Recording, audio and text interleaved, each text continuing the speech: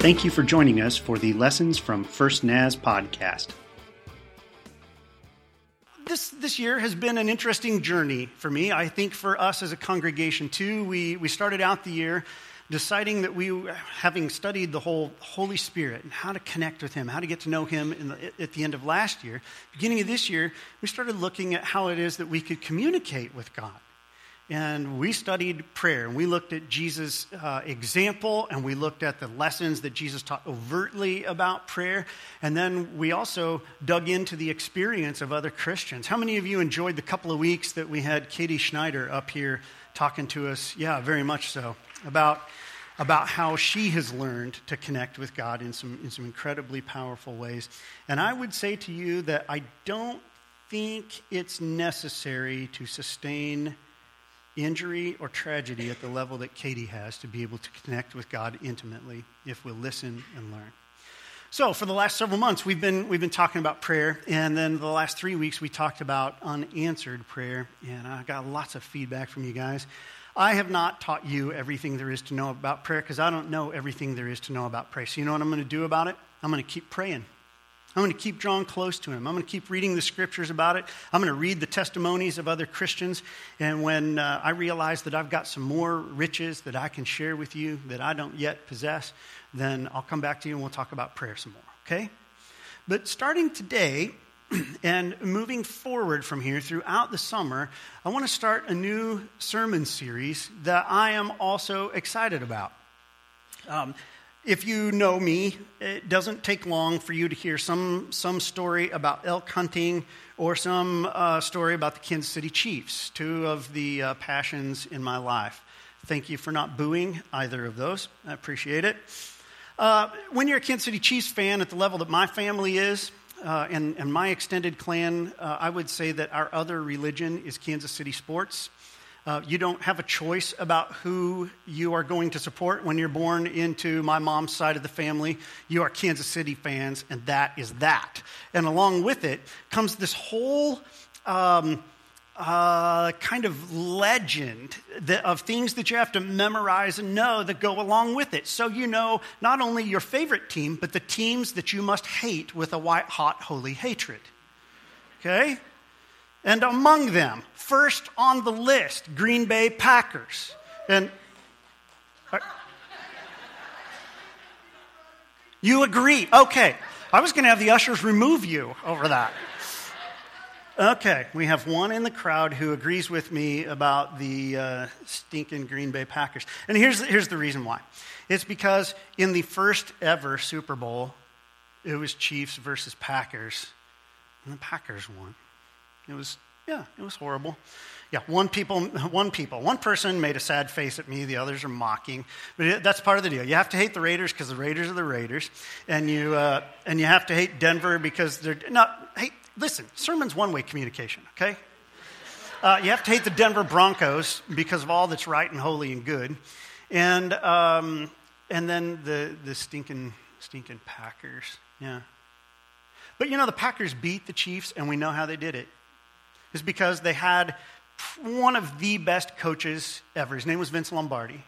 And on his very first day as the head coach, I've told some of you this story before, on his very first day as coach of the Green Bay Packers, he had a team meeting, called everybody together, and he held up a football, and he said, "Gentlemen, this is a football. In case they didn't already know, this is a football." Of course, they already knew. What was he doing? He went on to give a great speech in which he told them that championship teams are built by mastering the fundamentals.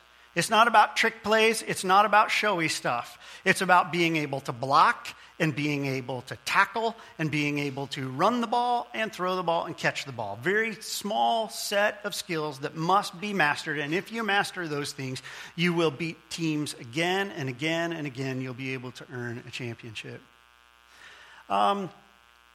Whenever the Green Bay Packers have fallen away from their long winning streaks, you know why it is? Because they quit focusing on the fundamentals.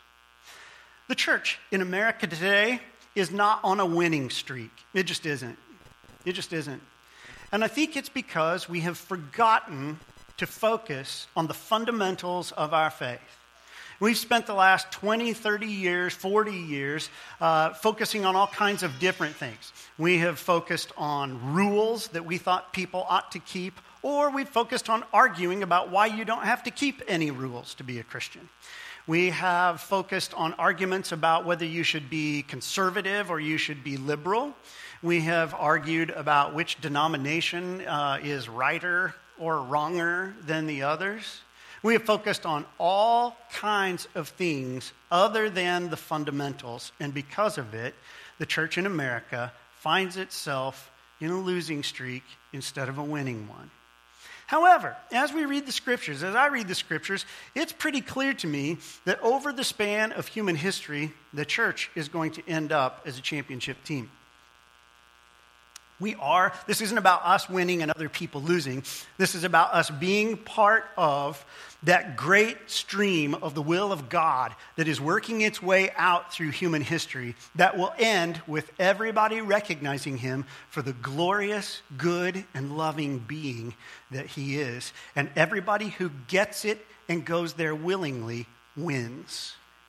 The church is going to wrap up a long winning streak at some point in history. In order to wrap up a winning streak, you know what you have to do? You got to start one. You have to start a winning streak. And the way that you turn a losing streak into a winning streak is you focus on the fundamentals like Lombardi and the Green Bay Packers did. And so, beginning today, through the rest of the summer, I'm going to teach you the fundamentals of the Christian faith. Some of you are going, yeah, but I already know this stuff. Yeah, so did the Green Bay Packers. They knew what a football was. It wasn't news to them. Supposed to tackle the guy who runs with the ball. They knew that. That the fundamentals aren't for just beginners. They are for all of the players on the field. You may be sitting there thinking, yeah, but I'm ready for some more advanced stuff. I don't doubt that many of you are. But let me just tell you this. The power band in Christianity is not in the deep secrets and esoteric doctrines that are for the mature. The real power band in Christianity isn't even in the stuff of spiritual warfare and how to do battle in the spiritual realm. It's not. The real power in Christianity is in its foundation, and its cornerstone is Jesus Christ and him crucified, resurrected, and ascended into heaven. That's where all of our life and all of our power comes from as the followers of Jesus Christ. So we're going to go back to the foundations. Jesus isn't the only foundation, but the chief cornerstone for sure, as the scriptures say. And beginning today and for the next several weeks through the end of the summer, we're going to put in place, once again, the foundation that it takes to have a winning streak that ends up with God getting much glory and the church enjoying the ride to victory with him. So you with me? Good. I hear one little one. That's a yes. That little one said yes, okay? So the approach that I'm going to take is this. When Christians have seemed to get it right down through the ages, when they've focused on the fundamentals, and when they have agreed with one another, that's very important. When they have focused on the fundamentals, the foundations, and they have agreed with one another, the church has done very well. And there's this body of work that historically has helped to bring the church back again and again and again to a place of commitment to the foundations and agreement with one another. It's called the Apostles' Creed. The song that we sang earlier, I believe, it's one of I don't know how many different versions of the Apostles' Creed that have been set to music. Over the hundreds, and now well over 1,000, nearly 2,000 years that the Apostles' Creed has been in existence, there have been Christians saying, memorize this as they talk to their children. They've said, commit this to memory as they have talked to brand new adult believers. They have also taken it to heart themselves so that when anyone asks them, so what do you Christians believe anyway? They can say, well, here's kind of a boiled down synopsis of the thing. And in 1 minute's time, you're able to explain, here are the fundamentals of the Christian faith. The creed is an incredible piece of church history because it's old. I mean, it's old. You know why they call it the Apostles' Creed? It's because the very earliest accounts of the existence of this document, which it's not from the Bible, it's based on biblical truths, but you won't find there's no chapter in the Bible that is the Apostles' Creed. But from the earliest accounts that we have of it in writings outside of the Bible, the earliest folks who knew this creed believed that Jesus' very first followers, the apostles, penned it or some part of it themselves. Now, that's an incredible claim that might be false, quite frankly. And so we had to do a little more historical work, and here's what we found out. In the year 390, okay, so we're at almost the year 400. This is about 350 years after Jesus died, was resurrected and went to heaven. About 350 years later, somebody wrote about this creed. And so they then shared the creed, and as we read it, as scholars read it, they said, we have older documents that say this exact thing word for word. They just didn't call it the Apostles' Creed. And so they looked back, and we have one written version of it before the year 200. We have another one that dates as early as 140 BC, so just about 1 century after Jesus made his grand exit. And so already we've closed the gap down to the possibility that this thing was written by the apostles themselves. But I'm not going to tell you, Peter, James, John, Matthew, those guys absolutely wrote it. I'm not going to tell you that. But I'm going to tell you that the things that they taught the very first followers of Jesus were still fresh on their minds, fresh on their lips, fresh on their hearts. And so, for almost 2,000 years, the followers of Jesus have come together around these foundation stones, come together unified around these foundational, steadying kind of truths. And if they guided the church for 2,000 years, they can guide you and me today. And they're going to guide the rest of our summer. And so I want to begin by taking a look at the creed. And each week we're going to end up reading. And listen, it's not reciting. Okay, get that word out of your vocabulary.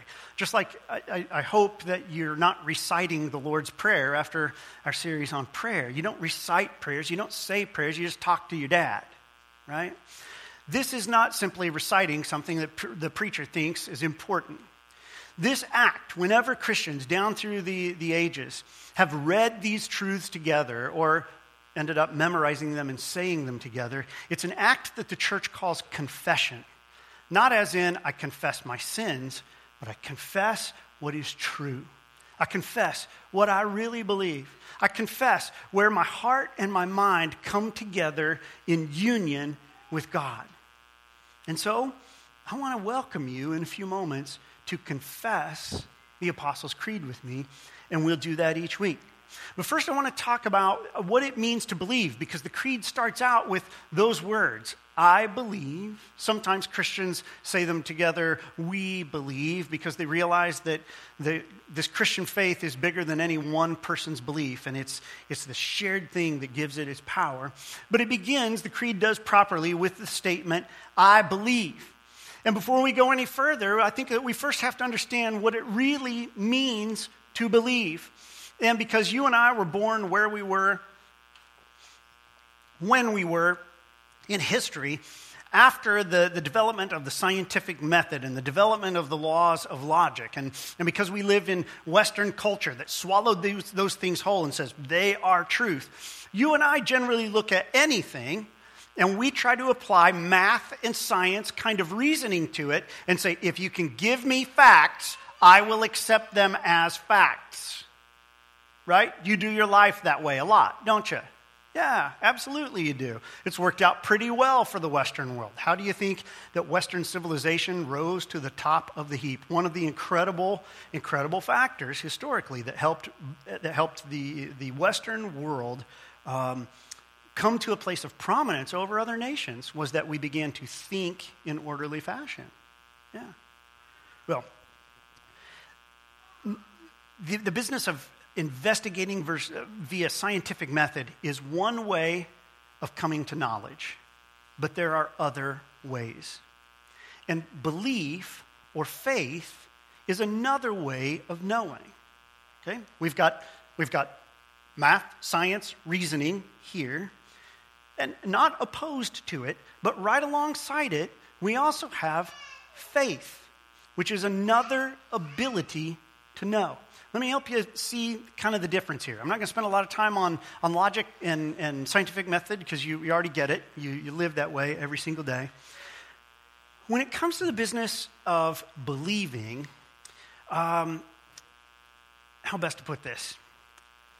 There is a way to know that isn't based upon gathering a great big giant pile of facts to the point that you've removed any ability to argue. Okay? In other words, believing isn't dependent upon proving. Okay? Believing isn't dependent upon proving. By the way, almost everything that you think that you have proven or has been proven to you, you believe it. Because there's almost always some missing gap that you have to stretch and step over. It's just that reason and logic have shrank that enough that you can do it. But when we Christians talk about believing, here's what we mean. It doesn't mean that we have sent our fundamentalist friends to fill up their notebook with all of the facts so that we can go, ha, to all of the unbelievers in the world. It means that having examined truth and having searched our hearts before it, we have gained an internal witness that helps us come to knowledge in a different way than math and science ever could, that brings a balance to our personhood and which is no less real than concrete facts. We believe. I believe doesn't mean it's not equal to I know. I believe says there's another way of coming to an understanding. That probably still seems a little bit fuzzy, so let me help you with it. The Old Testament people of God, the Israelites, spoke the Hebrew language. And the Hebrew language, I'm no Hebrew expert, so I'm reporting to you my studies, okay? The Hebrew language is, in the scheme of things, a relatively primitive language. And so it uses a lot of word pictures to paint the picture so that you can understand.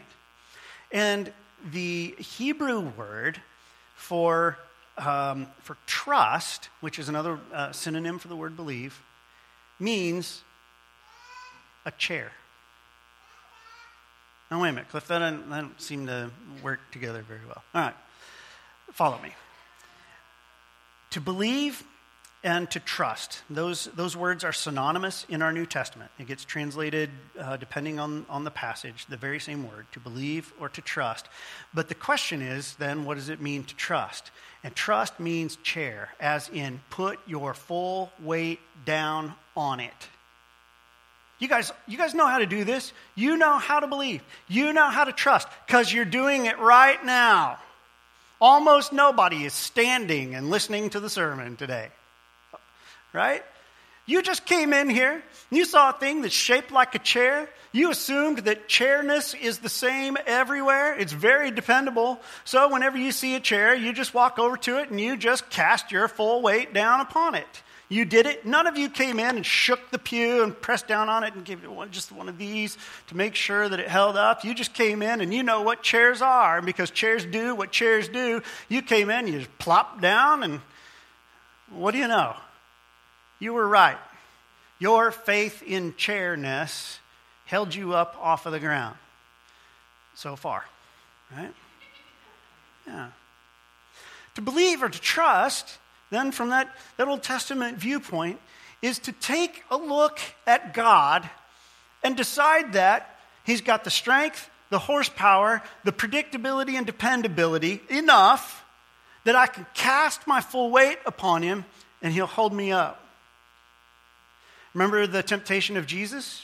Some of you are probably familiar with that story. And one of the temptations during his great period of temptation, the devil came to him and said, listen, I'm going to quote the Bible to you and see if that'll tempt you.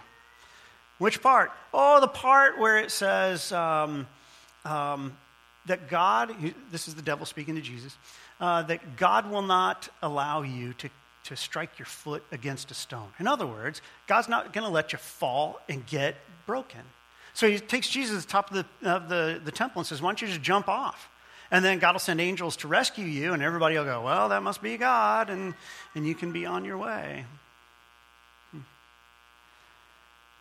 Jesus didn't do that, not because he didn't believe that God would catch him, but because he said it's not a good thing to mock God and put him to the test. And yet, he taught us you can trust him. Don't put him to the test defiantly, but day to day, day in and day out, you see a chair, you can throw yourself on it. It'll hold you up off the floor. And when you come across God, you can trust him to bear you up. The creed begins not by saying, here's the things that we know for certain. Here are the things that science has revealed to us about God. It starts with the confession, I believe. Maybe another way of thinking of believing is betting. Now, I know you're all wonderful traditional Nazarenes, so you never gamble. I know that. Okay, the laughers are confessing. That's what that's about, right? Another way of understanding this concept of believing or trusting is betting. The question is, what are you betting against, and what are you betting on?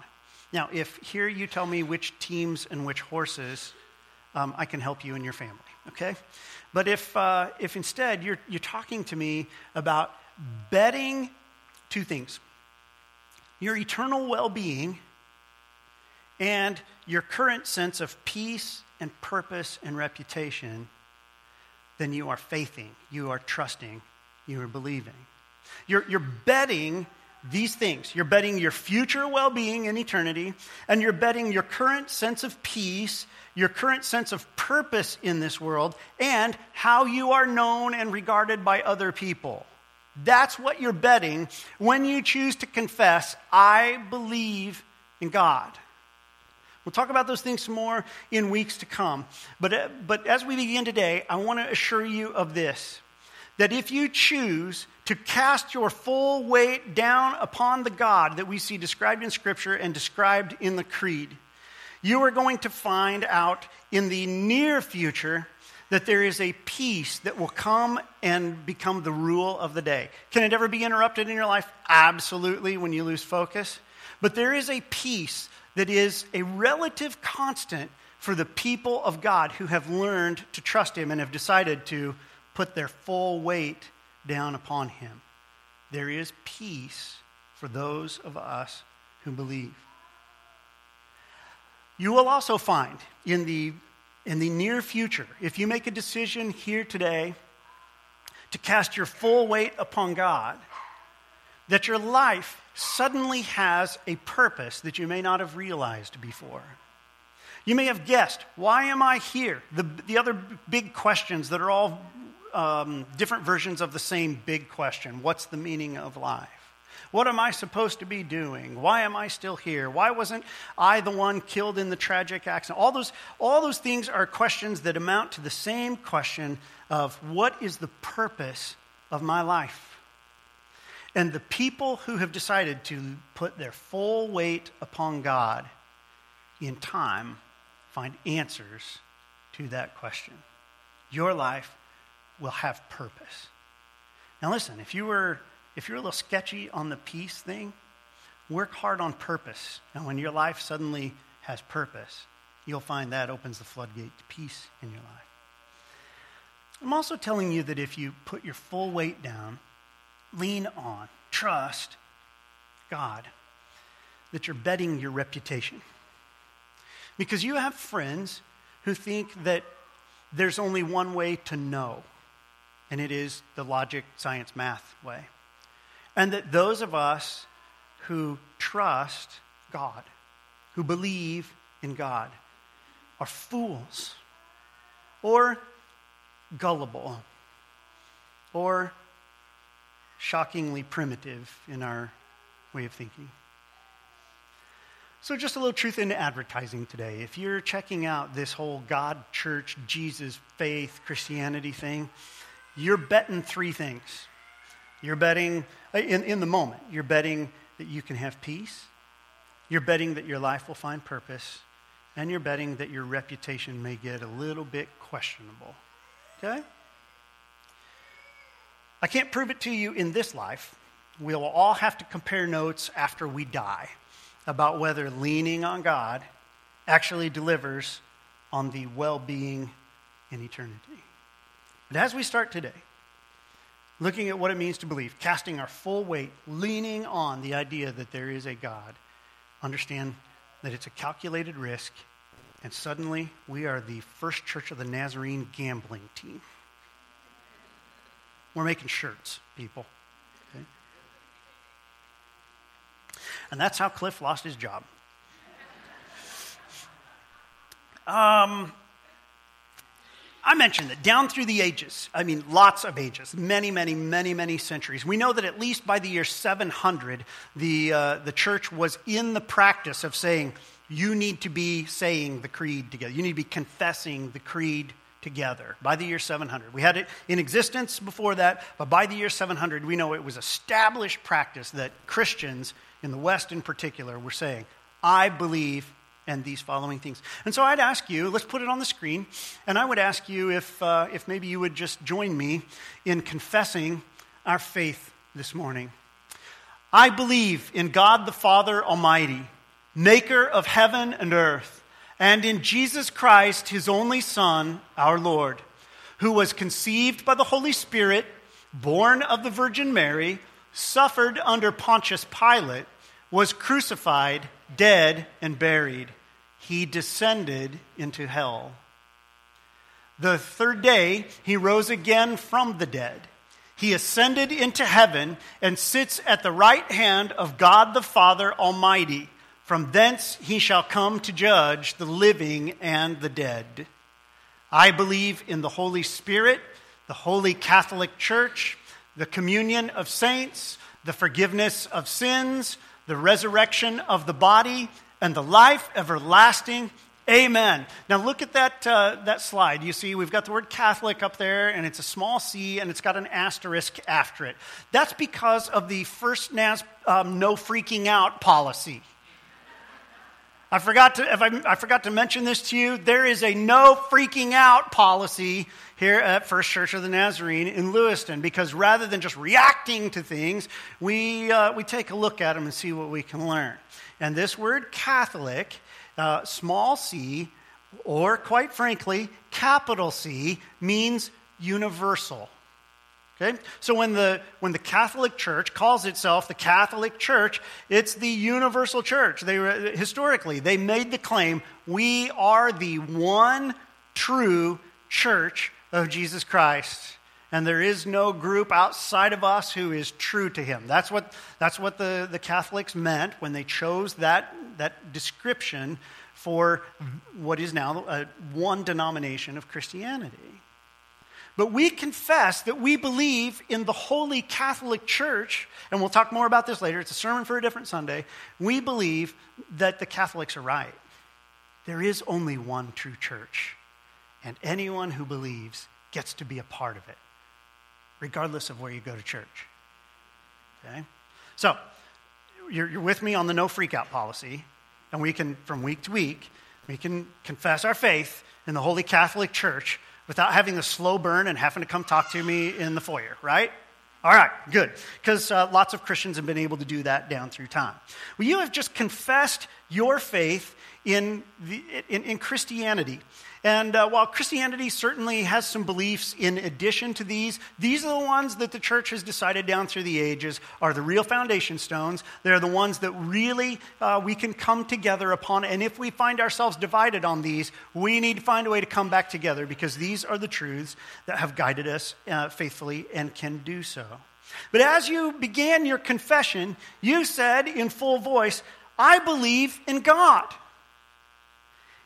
And any person who doesn't know you, lots of people who live, say halfway around the world, or in large metro areas within a few hours of us, if they heard you and I say today, I believe in God, many of them would ask us, well, which one? And that, my friends, is a reasonable question.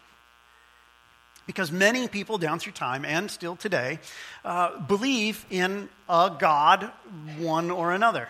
Some believe in many, many gods. I got to do some work in Fiji years ago, and there are a great number of Hindu people in Fiji, and the people with similar beliefs live in villages together, and everywhere that you went, as you drove around Fiji, as you came to a Hindu village, you would know that it was a Hindu village because there would be a flag flying, but not the same flag over every Hindu village. All Hindu villages had flags flying, so you knew it was a Hindu village, but you knew which kind of Hindu based on which color of flag and which god they had on that flag. So one Hindu would look at another one and ask, well, which God do you follow? And the place where we end up doing the bulk of our work followed this little monkey god. He's an interesting being. When we say that we believe in God, it's a reasonable thing for others to say, which God do you believe in? And the Christians have answered that in the same way again and again and again, as implied in our creed. We believe in the God who is described in the pages of the Bible.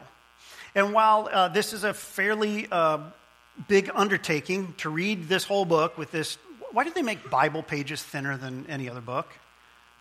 So that it doesn't look as big as it is, right? I mean, this is a beast of a book. It's gigantic. And because it was written, over a span of 1,500 years by people who spoke a different language than English and didn't have a Western worldview, this is a tough read. The Bible is a very tough read. And so rather than us just saying to people, well, once you decide you're going to believe, why don't you just take this and read it and see what kind of a God you come to believe in, Christians have together said, let's study it together so that we can compare notes, and compare notes not only with one another's understanding, but with those who went before us, and see what we can come to understand about this God who shows up in the Bible. And I would boil all of this down to a handful of statements about God that certainly will undersell him, okay? I can't tell you everything about God. But I would say this, that I think it's a fair statement to say that the Bible describes God as a spiritual being who has always existed. That just tripped the breaker in somebody's mind. Most of us, when we think about eternity, having no beginning or no ending, we look and we think, I can kind of sort of understand how time might go on forever and ever and ever. And I kind of like the notion of getting to live forever and ever and ever. But most of us have a hard time when we turn around, look back down the timeline and say, there was no beginning? We will have to talk about this later. There was no beginning. There's this God who always existed. The Bible paints the picture that the God who's listed as the God over all other gods is a God who is a spiritual being. He has always existed, and he is the one who created the universe. Everything that exists outside of God himself was created by that God that is described in the Bible. So the first thing that we know about him is that he's eternally existent. The second thing that we know about him is that he's a creator. We're going to talk more about that next week as the creed goes on to say, I believe in God the Father Almighty, maker of heaven and earth. We'll talk about that a little more next week. But this God who is a spirit being, who always existed and who created for a reason. The God described in the Bible is again and again and again said to be a loving being. In fact, so loving that the two words become synonymous. John, the guy that we talked about earlier, had that vision. Yeah.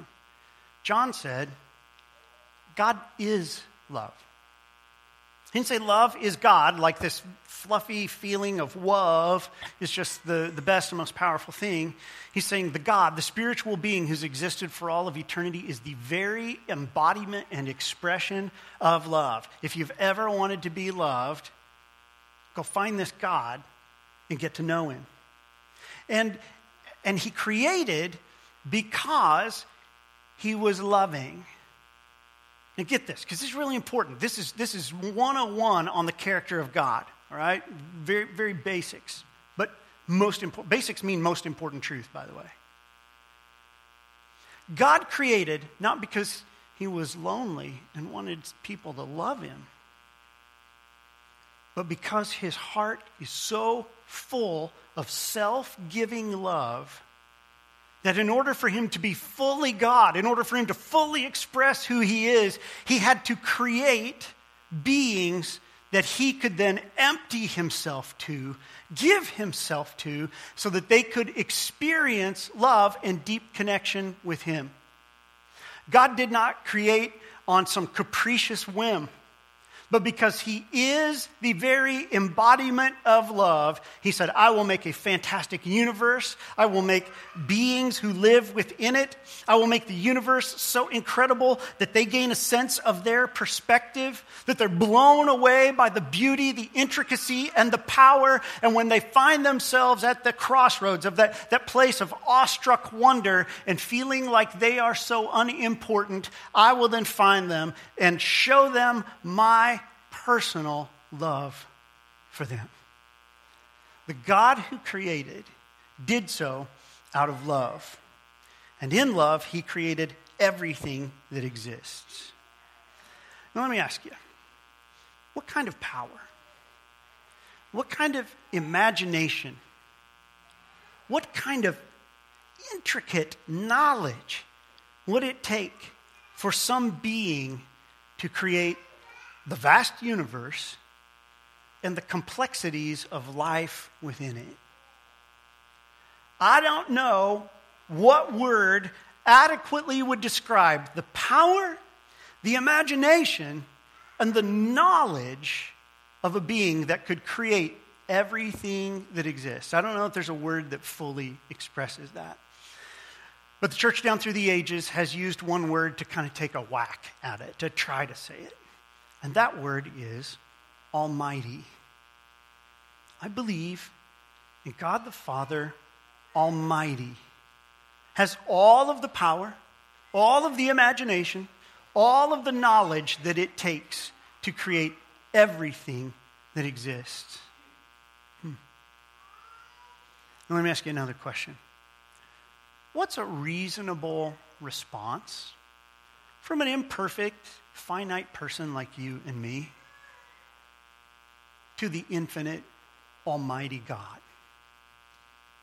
What's a reasonable response? If a guy or a gal like you is going about life, runs into the God who made everything, what's the first thing you're going to do? What's the next thing that's going to come out of your mouth? What's the idea that's suddenly going to rush upon your mind and your heart?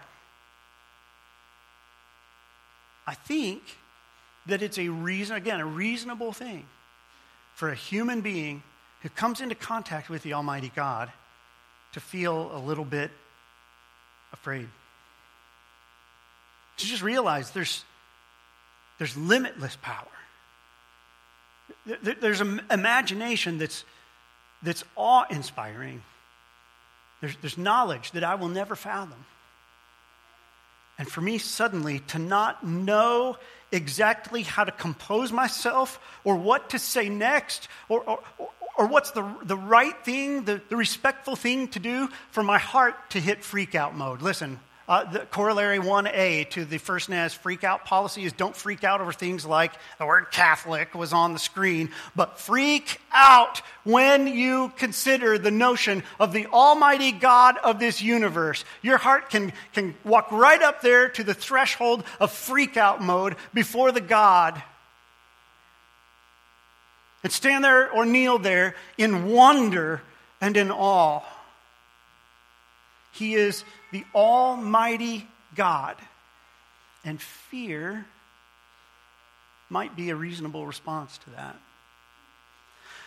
Just in case you're wondering where we got the word Almighty, it does show up in the Bible, by the way.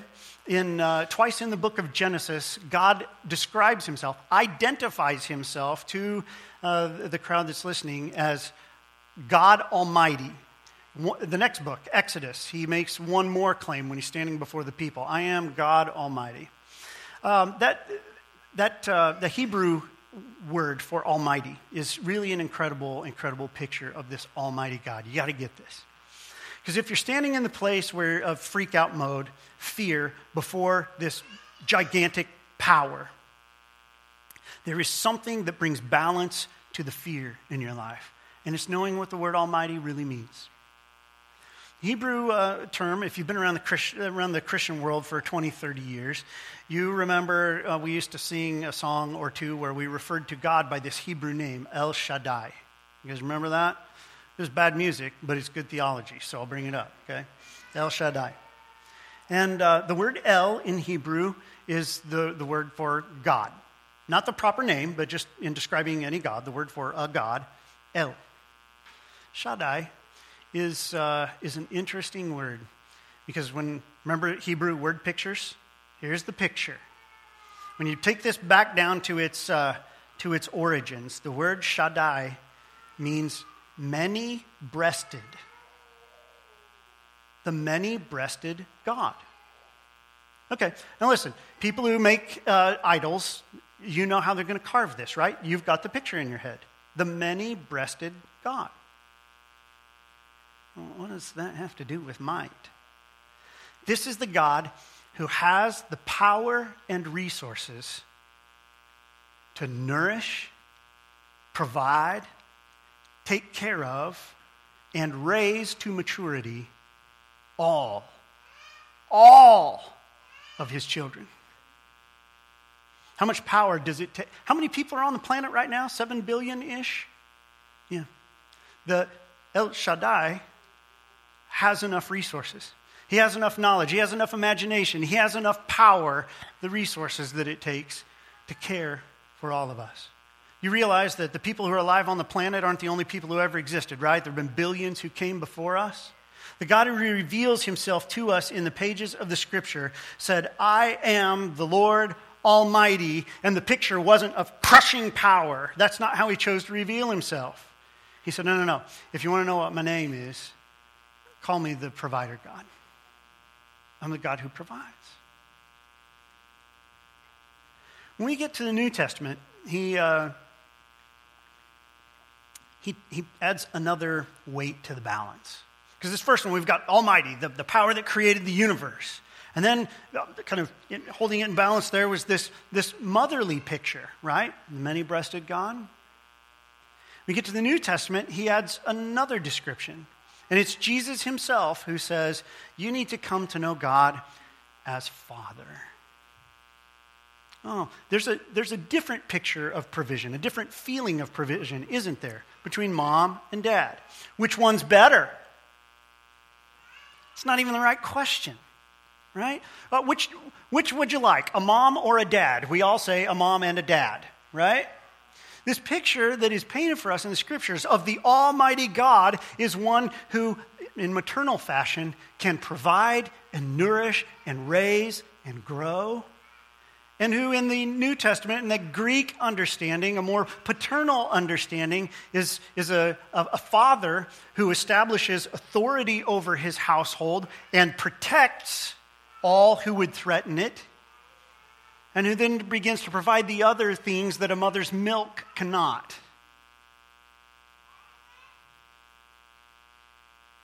The Almighty God,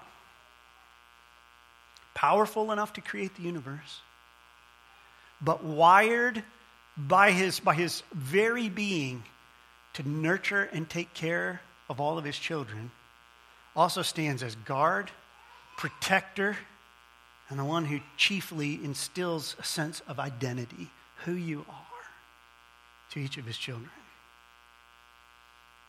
Or at least to all who will put all their weight down on him. Trust him. Believe in him.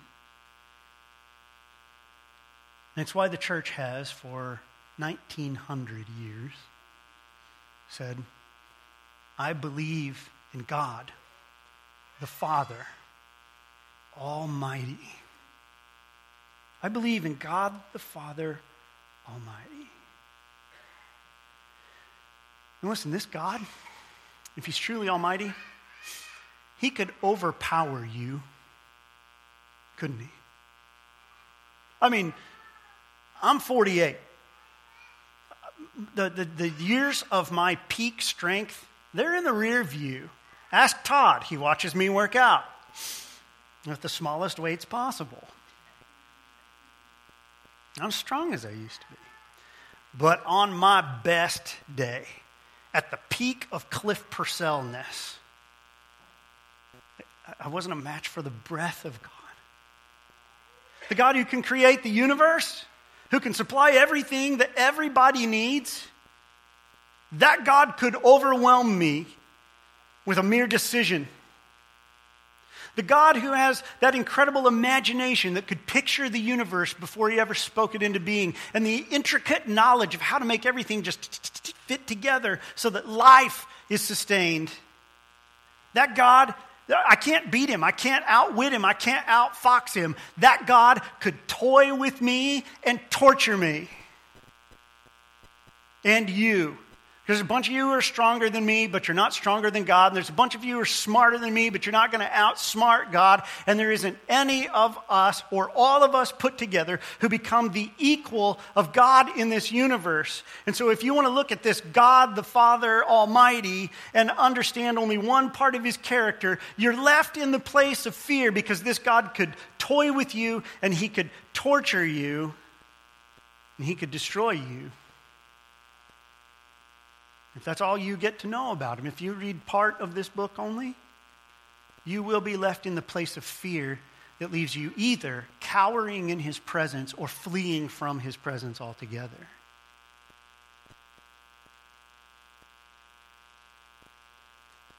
And that's why it's important for us to understand as we begin this study of what Christians believe, that as we begin to confess our faith each week, that we begin with this phrase: I believe in God, the Father Almighty.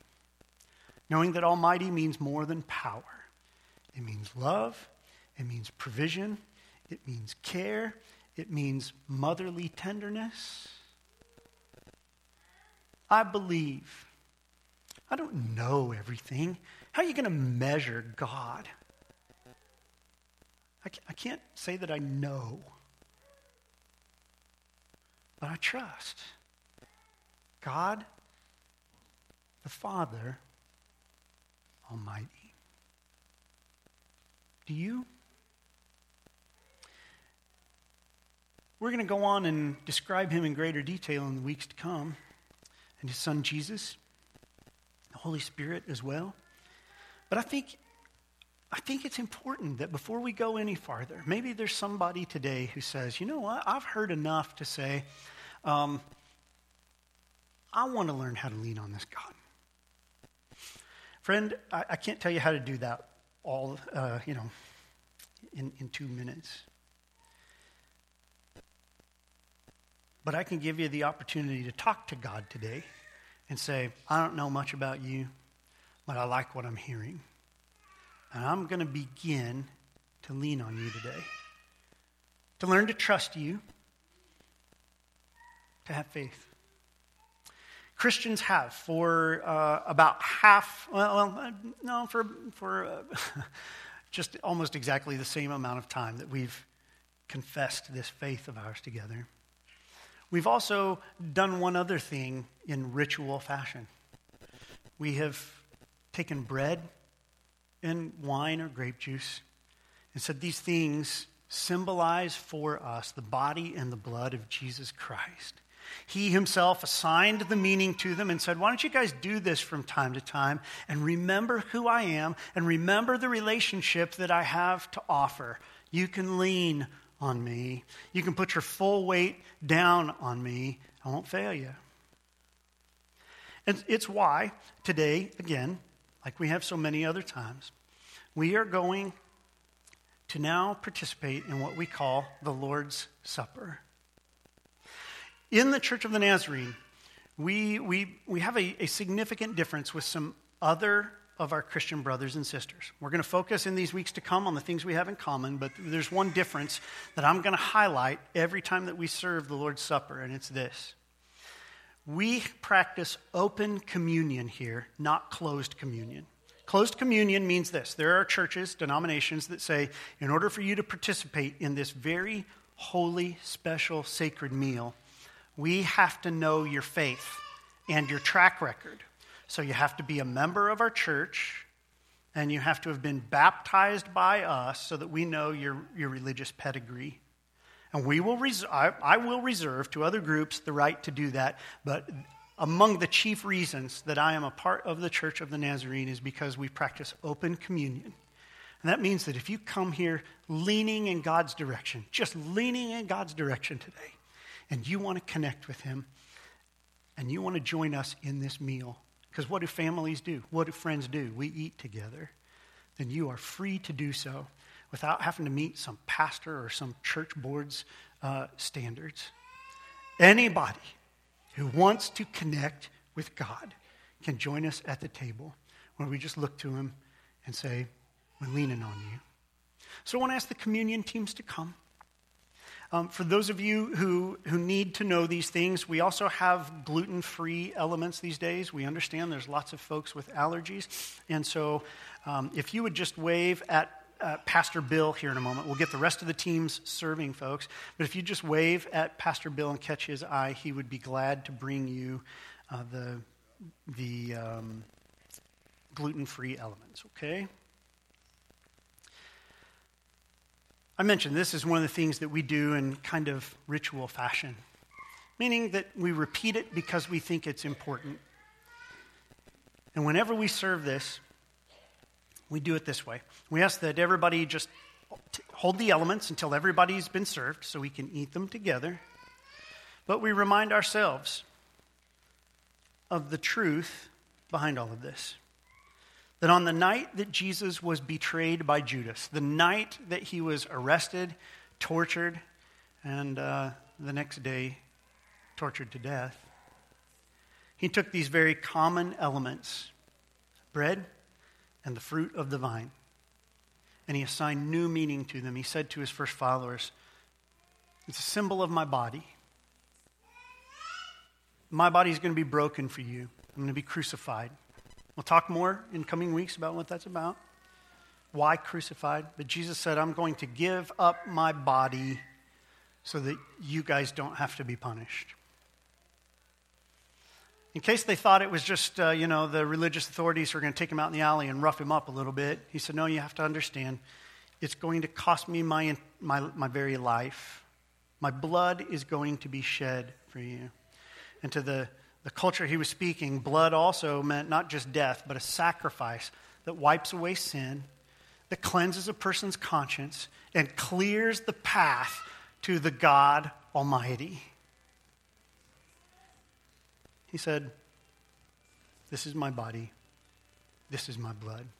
While the communion teams finish up serving you, why don't you just take a moment to thank him for his provision.